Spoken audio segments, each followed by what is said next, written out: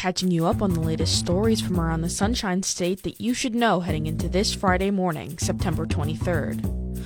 I'm Julia Cooper, and this is The Point from WUFT News. In the next month, Florida could officially lose what was once the oldest operating movie theater in the state. In a recent social media post, it was announced that the Priest Theater in High Springs would be demolished within the next 30 days unless someone was willing to purchase the $350,000 building.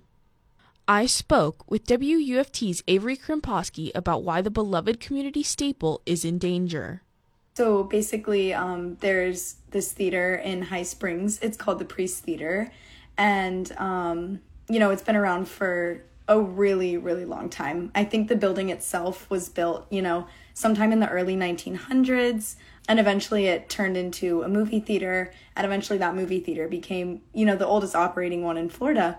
And during the COVID pandemic, like a lot of other entertainment venues, the theater unfortunately shut down. But even worse now is that the building is in active structural collapse. And there's really not a lot of hope of, renovating it or restoring it because it is so expensive and so old. And so within, the next couple of months, it could be very likely that this theater is demolished, which is super upsetting because I found out that, it's a really not only historical place in Florida, but the people in High Springs have so many memories there and it means a lot to them. So, yeah. What did you find was the reaction from the community about, the demise of this building?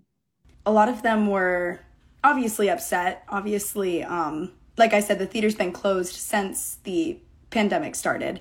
So nobody's been able to see a movie there or actually go to it since 2020. But I think what was hitting them the hardest is that they were saying that they were, upset that the building might physically not be there one day. Because it's one thing if you just can't go see movies there anymore, or if somebody else had bought it and turned the building into something else. But I think the physical lack of the building was pulling on a couple people's heartstrings. They grew up there, they brought their kids there, and people made a lot of memories there. So I think the building itself not standing there anymore is going to be pretty symbolic and pretty significant to a lot of people.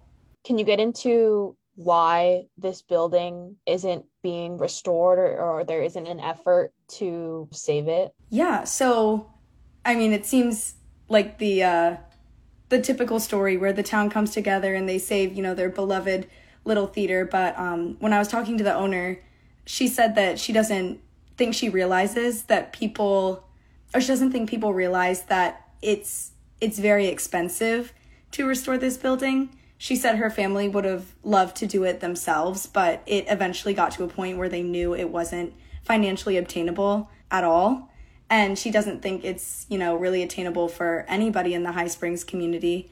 I think she said the damages got to around $400,000 when she told the city managers to really just stop looking for, things that needed to be fixed. And it's also going to take a lot of professionals, she said. It's a very dangerous situation. The building could easily collapse at any time if a professional isn't careful with the way that they're restoring it. And so she doesn't think that the community has that type of money or that type of, professional help to do for the building what it really needs.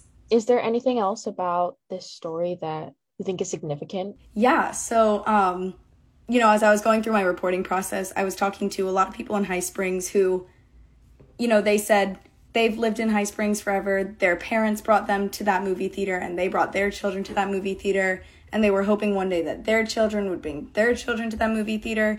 And, those are the type of people I was reaching out to because I was like, they have the most experience going here and they can give me the best stories.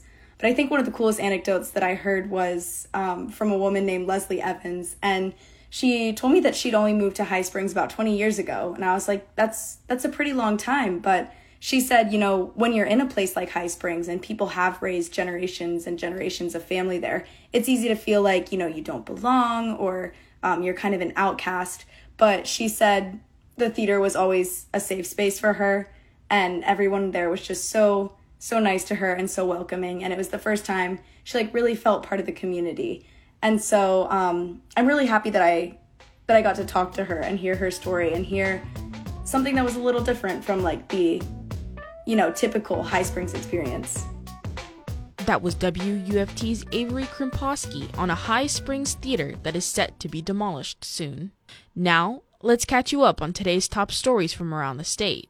The state of Florida and social media companies could soon go head-to-head in the U.S. Supreme Court. According to the News Service of Florida, state lawyers filed a petition Wednesday to take up a First Amendment battle over a 2021 law restricting industry giants like Facebook and Twitter.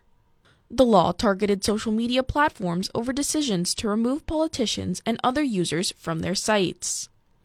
Now, the state is seeking federal justices to overturn a May decision that blocked key parts of the law on First Amendment grounds. 581 guns were intercepted at Florida airports so far this year.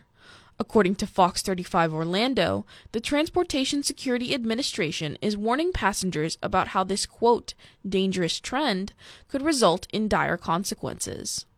TSA said Thursday that nearly every one of the guns found were loaded and most had ammunition chambered. The civil penalty for bringing a gun through security checkpoint can reach as much as $13,910, regardless of arrest. The Atlantic Basin remains crowded Thursday morning as forecasters are monitoring 5 different systems. According to the Miami Herald, one disturbance in the Caribbean Sea has a high chance of turning into a tropical depression in the next couple of days. The Hurricane Center Thursday upped the system's formation chances from 70% to 90% through the next 48 hours. Officials say it is too soon to speculate whether this will affect the U.S.